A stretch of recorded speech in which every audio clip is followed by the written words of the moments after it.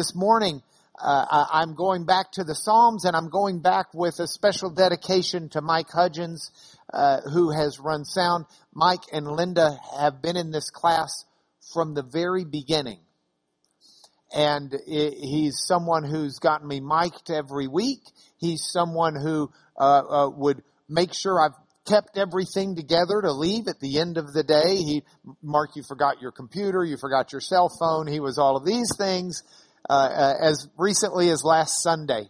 And so I've been in trial in Dallas for the last couple of months, and I got a text from Becky to call her as soon as I got out of court one day, and I called her and found out both about Mike's heart attack one day and then about his passing the next day.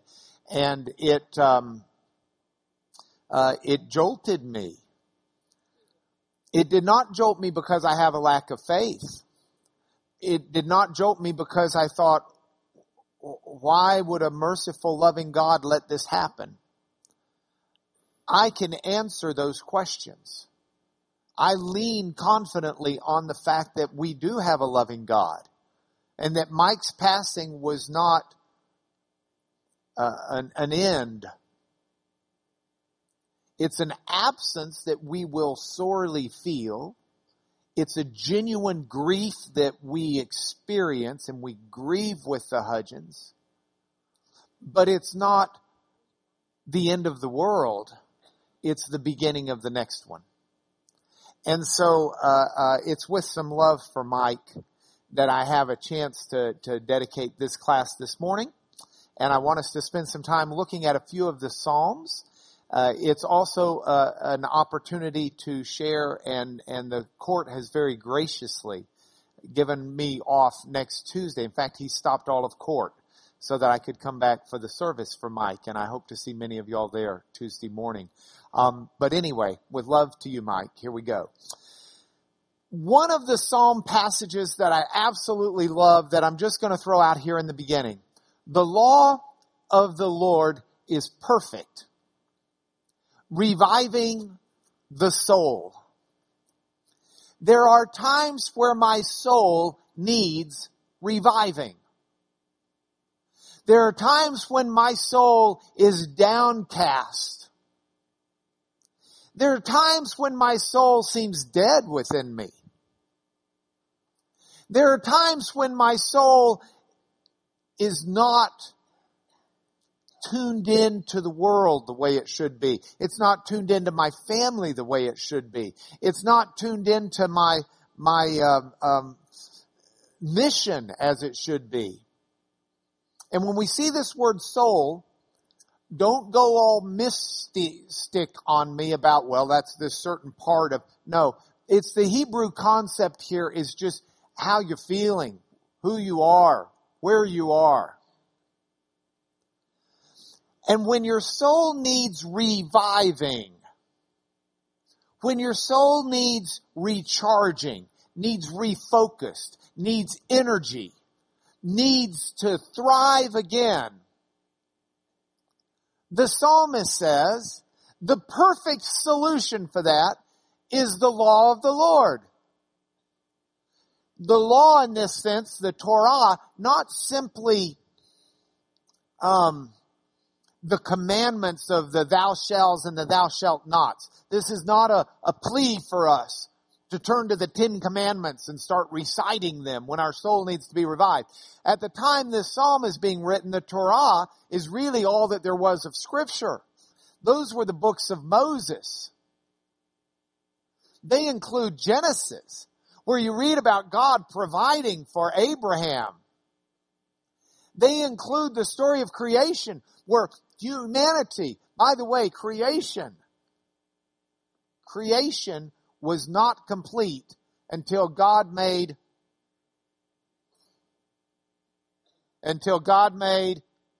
woman. Creation was not complete until God made woman. Hank, did you teach her to say man? I'm just saying, Miss Carolyn, you should have nailed that one. Okay? The law was, creation was not complete until God made woman. This is not a man's world. This is a world for men and women to serve and to minister to God. But all of that's part of the law of the Lord. The law of the Lord is God calling His people out from Egypt because He had promised to do that 400 years earlier. The law of the Lord is stories of redemption. It's stories of healing. It's stories of nourishment. It's stories of security in the midst of fear. The law of the Lord includes Jacob fleeing from Esau because he tricked him out of his inheritance and the blessing of his dad. And so Jacob, who tricks his dad, flees and goes to get a wife, Rachel. And in the great cosmic karma of the Lord, he gets tricked by his father-in-law into taking Leah. This is the law of the Lord. The law of the Lord includes so many stories of God's redemptive hand, of God's healing, God's nourishment, and also of God taking tragedy and turning it upside down into victory. So when your soul needs reviving, spend some time in the Word of God.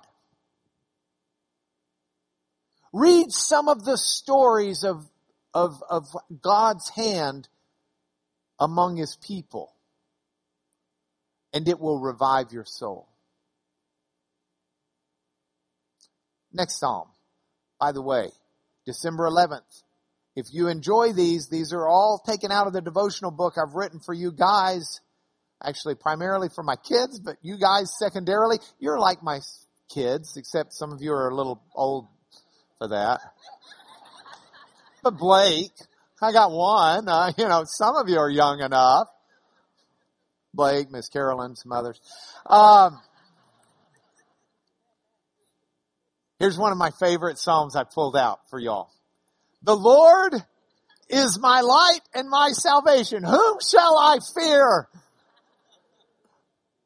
The Lord is the stronghold of my life. Of whom shall I be afraid? Though an army encamp against me, my heart shall not fear. Though war arise against me, yet I will be confident. David beat Goliath. What are you scared of? We've all got reasons to fear. Some are fake, but we don't realize it. Some are real, and the burden is heavy. When you're young, I remember fear. We grew up in a home where when we lived in Memphis, Tennessee, my mom took a job for a while to help make ends meet. She managed the Walden's bookstore. And as a result, we had a housekeeper who took care of us until mom or dad got home from work. We would leave school and we would come home. Her name was Mary. Mary was a marvelous lady. We really liked Mary. But we knew when we got out of school, we had to get home immediately because there was a TV show that came on in the afternoon. It was called Dark Shadows.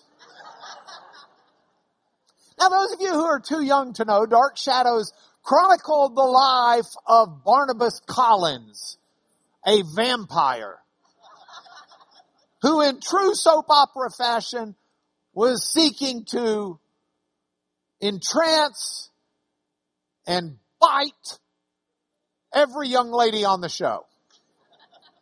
And Mary would not miss it, but she howled in fear the entire show.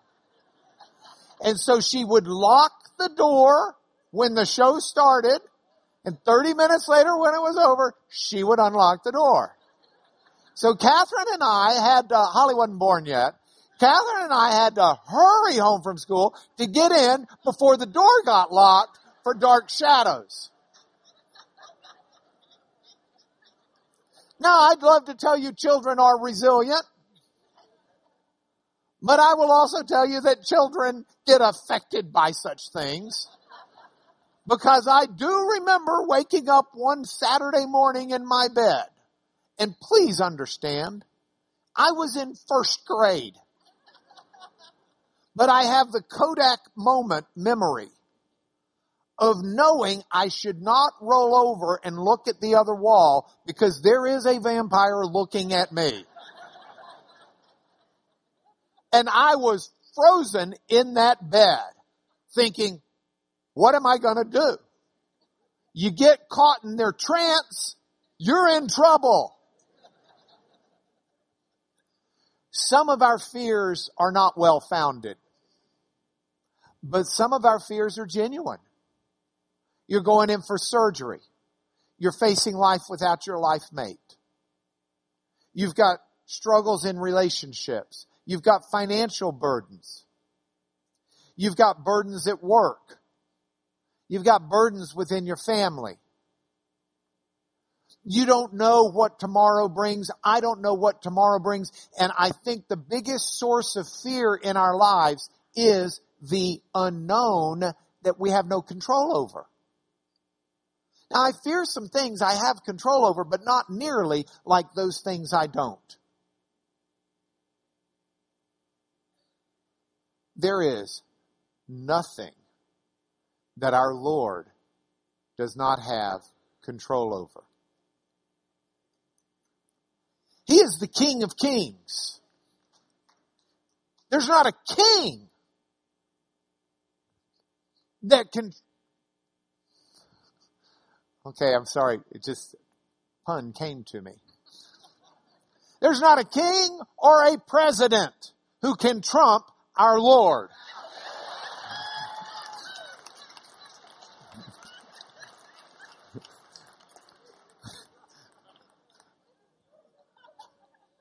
He is King of Kings. He is Lord of Lords. And that doesn't mean everything works out well, and that doesn't mean he doesn't cry when Lazarus is dead, even though he knows he's going to resurrect him, because he's a compassionate Father and a compassionate King and a compassionate Lord. But there is nothing outside of his control.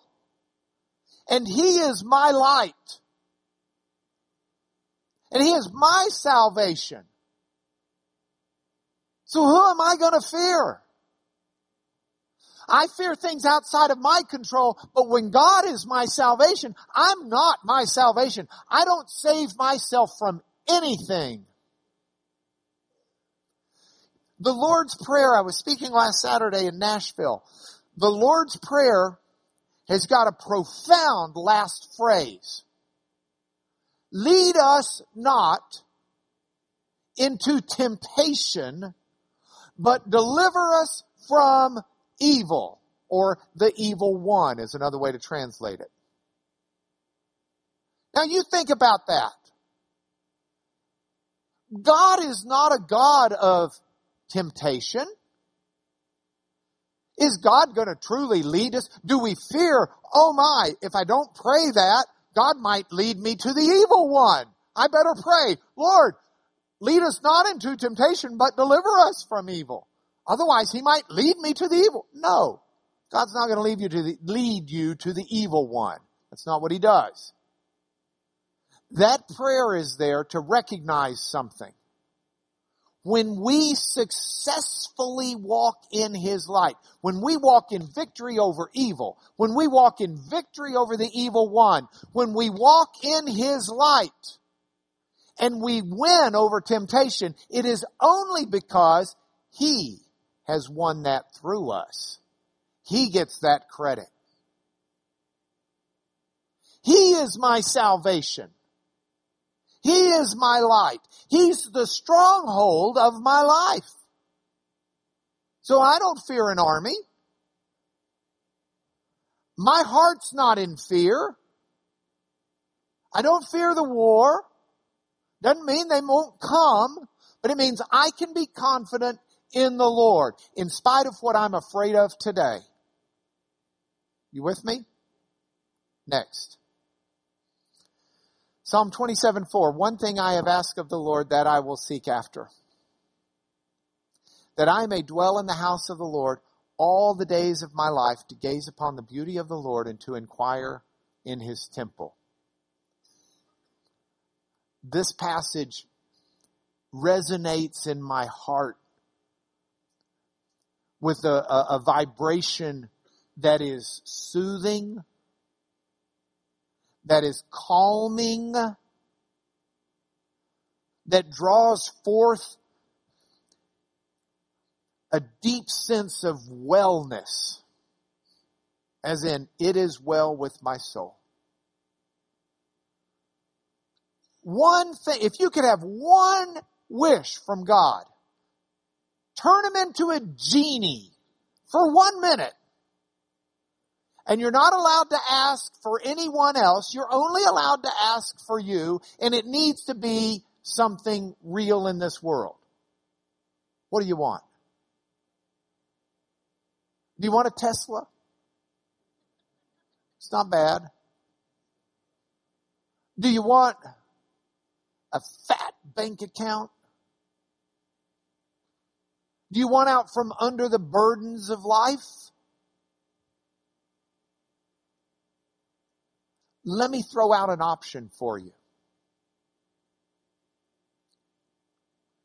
Seek to dwell in the house of the Lord all the days of your life.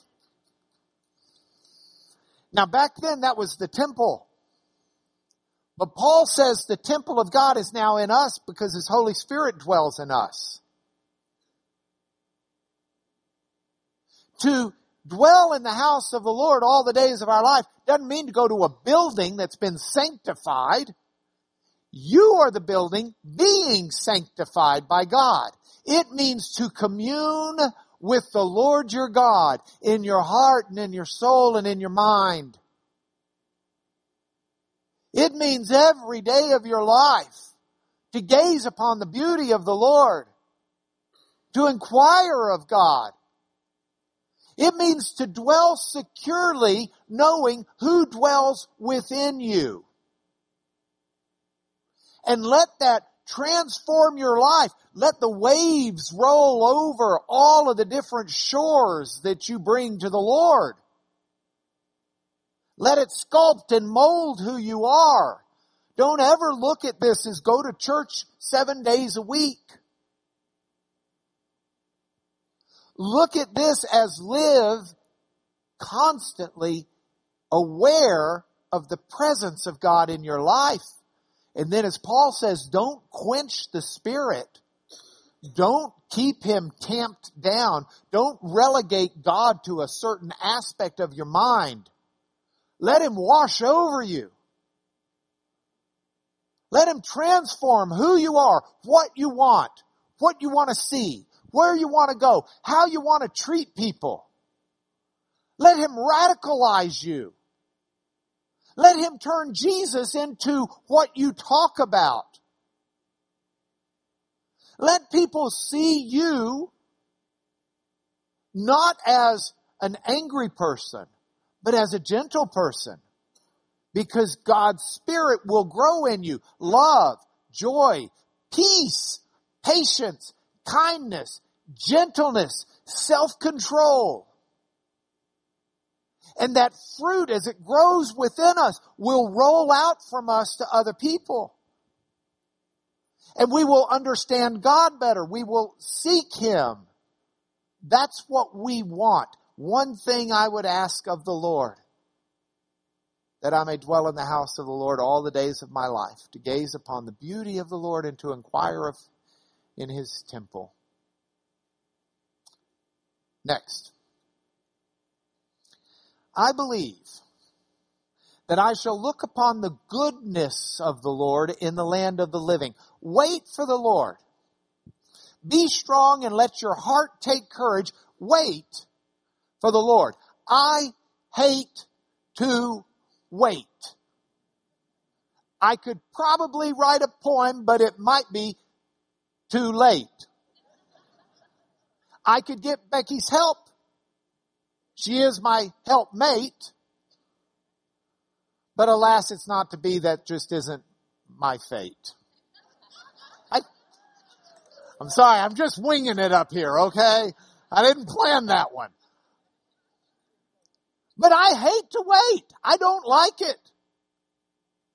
It's the reason I've probably cut at least half of you off on the roads. And I'd like to apologize publicly.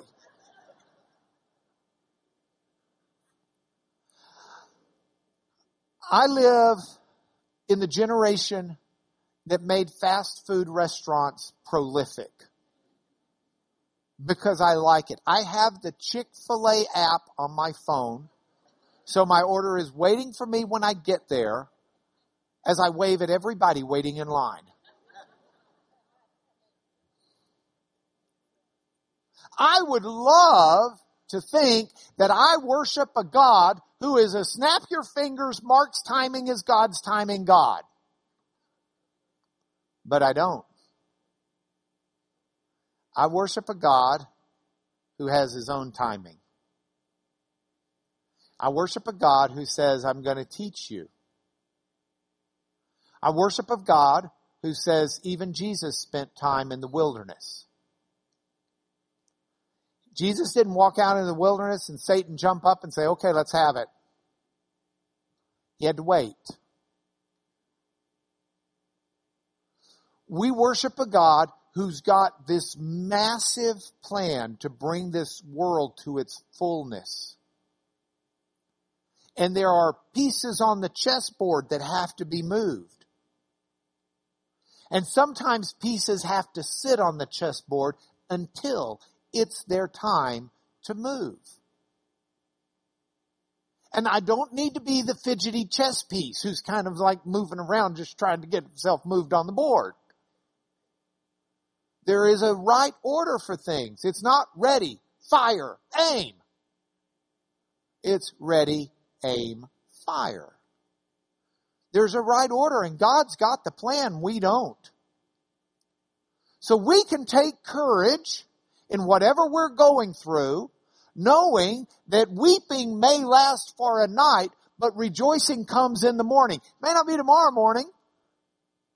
May not be for a week, may not be for a month, may not be for a year. We may, because of God's chess game, and it's not a game, but God's puzzle that He's solving. It's not puzzling to Him, bad analogies, but we may be counted worthy to suffer for the good of His kingdom. And that's not a tragedy, that's an honor. So we wait patiently for the Lord. We take courage. We are strong in Him. And we know that what He has will come. Why? Help. I need somebody. Help. Not just anybody. Help. You know, I need someone. Help.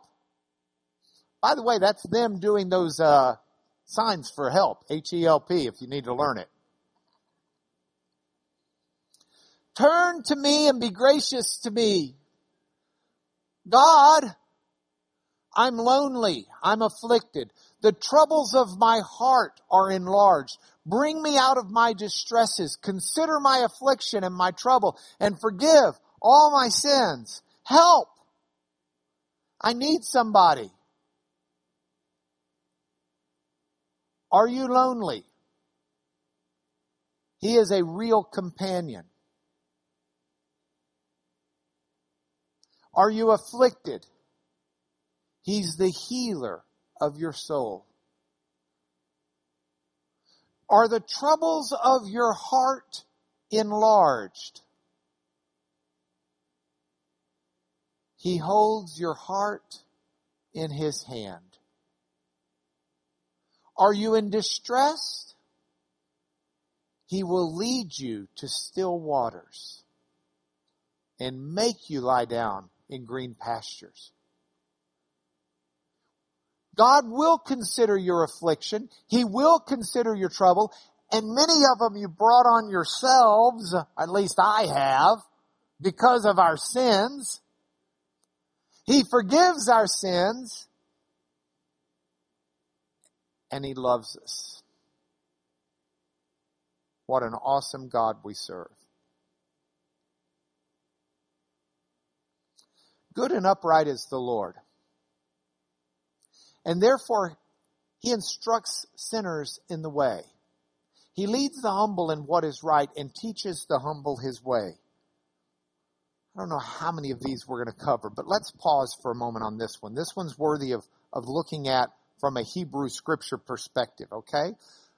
He instructs sinners in the way. That's crazy. He instructs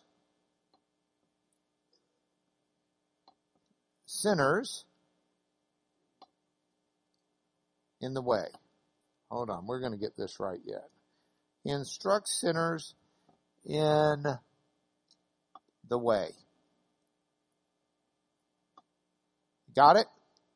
Now, you remember Hebrew poetry has parallel structures. It's not poetry because it rhymes. It's poetry because it'll say something and then it'll say the same thing or an opposite thing or something in a parallel form to give a nuanced meaning. That's it. So He instructs sinners in the way, and then the next phrase is, He leads the humble in what is right. He leads the humble in what is right. Now, these are parallel. So, sinners in the way is parallel to what is right, in what is right. What is right is the way. He instructs goes with He leads. And what does that leave us in the middle? The sinners are the humble. You want to learn from God? Don't be proud. Say, but wait, I thought the proud people are the sinners. Yes, you're taking it the wrong way. The humble people are the ones who will hear His voice. The proud sinners are the ones who don't need God. They're not going to hear what He has to say. They won't be led in the way that is right. They won't be instructed in the way. They won't be taught the ways of God because they're proud and they won't hear. It is those who have been brought low, those who are humbled in the sight of the Lord, that He lifts up and He instructs and He teaches. So let's go back to the PowerPoint and look at the whole verse. God is good and upright as the Lord. Therefore, He instructs sinners in the way. He leads the humble in what is right. The proud people aren't going to be led by God. He teaches the humble His way. The proud people aren't going to be taught by God. Erin, our missionary in Dubai, that was one of her points. You get people who are so wealthy that they can buy anything. Why do they need God? Or so they think. Next. I love this one.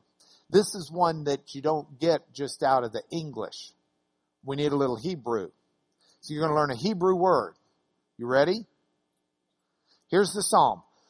Remember your mercy, O Lord, and your steadfast love, for they have been from of old. Remember not the sins of my youth or my transgressions. According to your steadfast love, remember me for the sake of your goodness, O Lord. What word stands out over and over in this passage? Remember. Are we worried God is going to forget? I mean, is this a heaven where God's saying, okay, where'd I put my keys? What was the name of that gal at Champion Forest Baptist Church again? She needed something. Is that the God we've got? No. The Hebrew word remember is the Hebrew word zakar. Okay? Let's go to another. We've got zakar. Say it. Zakar. If Yahweh remembers, it's Zechariah. And Zechariah is the prophet who proclaims that God won't forget his people. Zakar is the Hebrew word for remember. But it doesn't mean simply, gee, I forgot, or I don't want to forget. We just don't have a good English word to translate it. What zakar means is to take action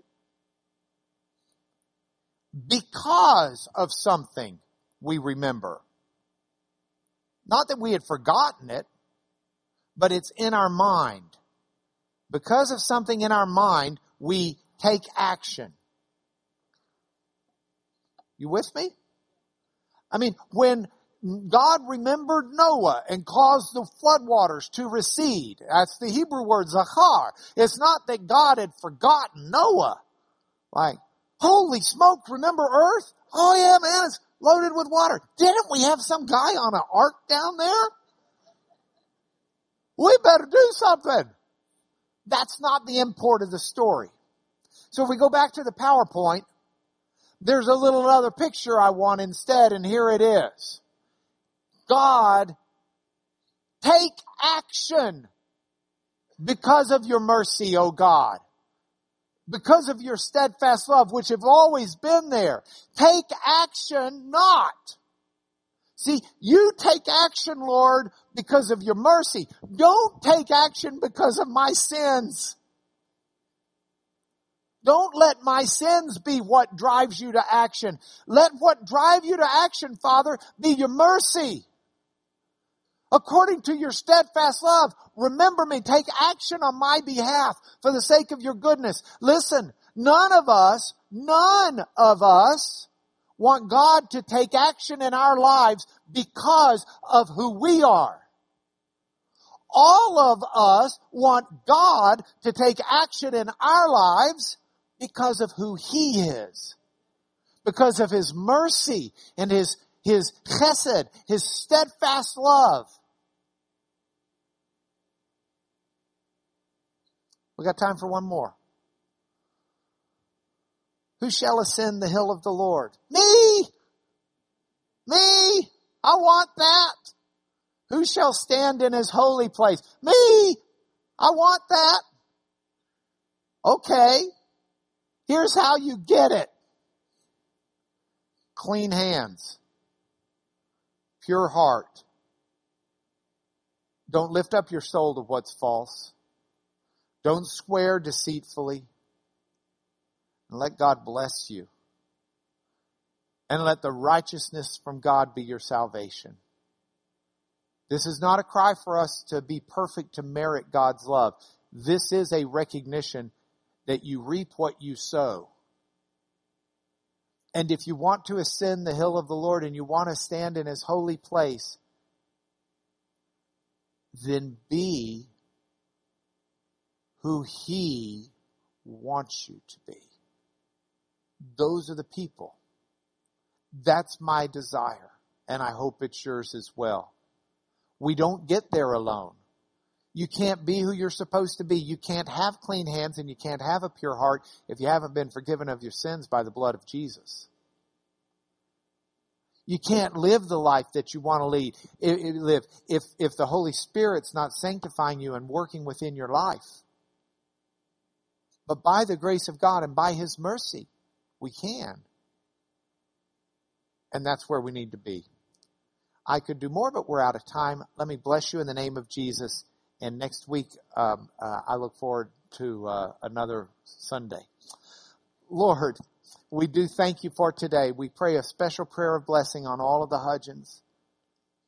And as you join all of us in grieving, Father, the removal of Mike from our presence, we honor you as the God who receives him in waiting for all of us to come join when our time on this earth is done. Father, would you be with my friends and my family and my loved ones in this room? Charge them, Lord, with your Holy Spirit to radically transform them. So not 1 year, not 1 month, not 1 week, not 1 day, not 1 minute goes by, Father, that they're not seeking to be radically transformed by your Spirit to your glory. Through Jesus, our Lord, we pray. Amen.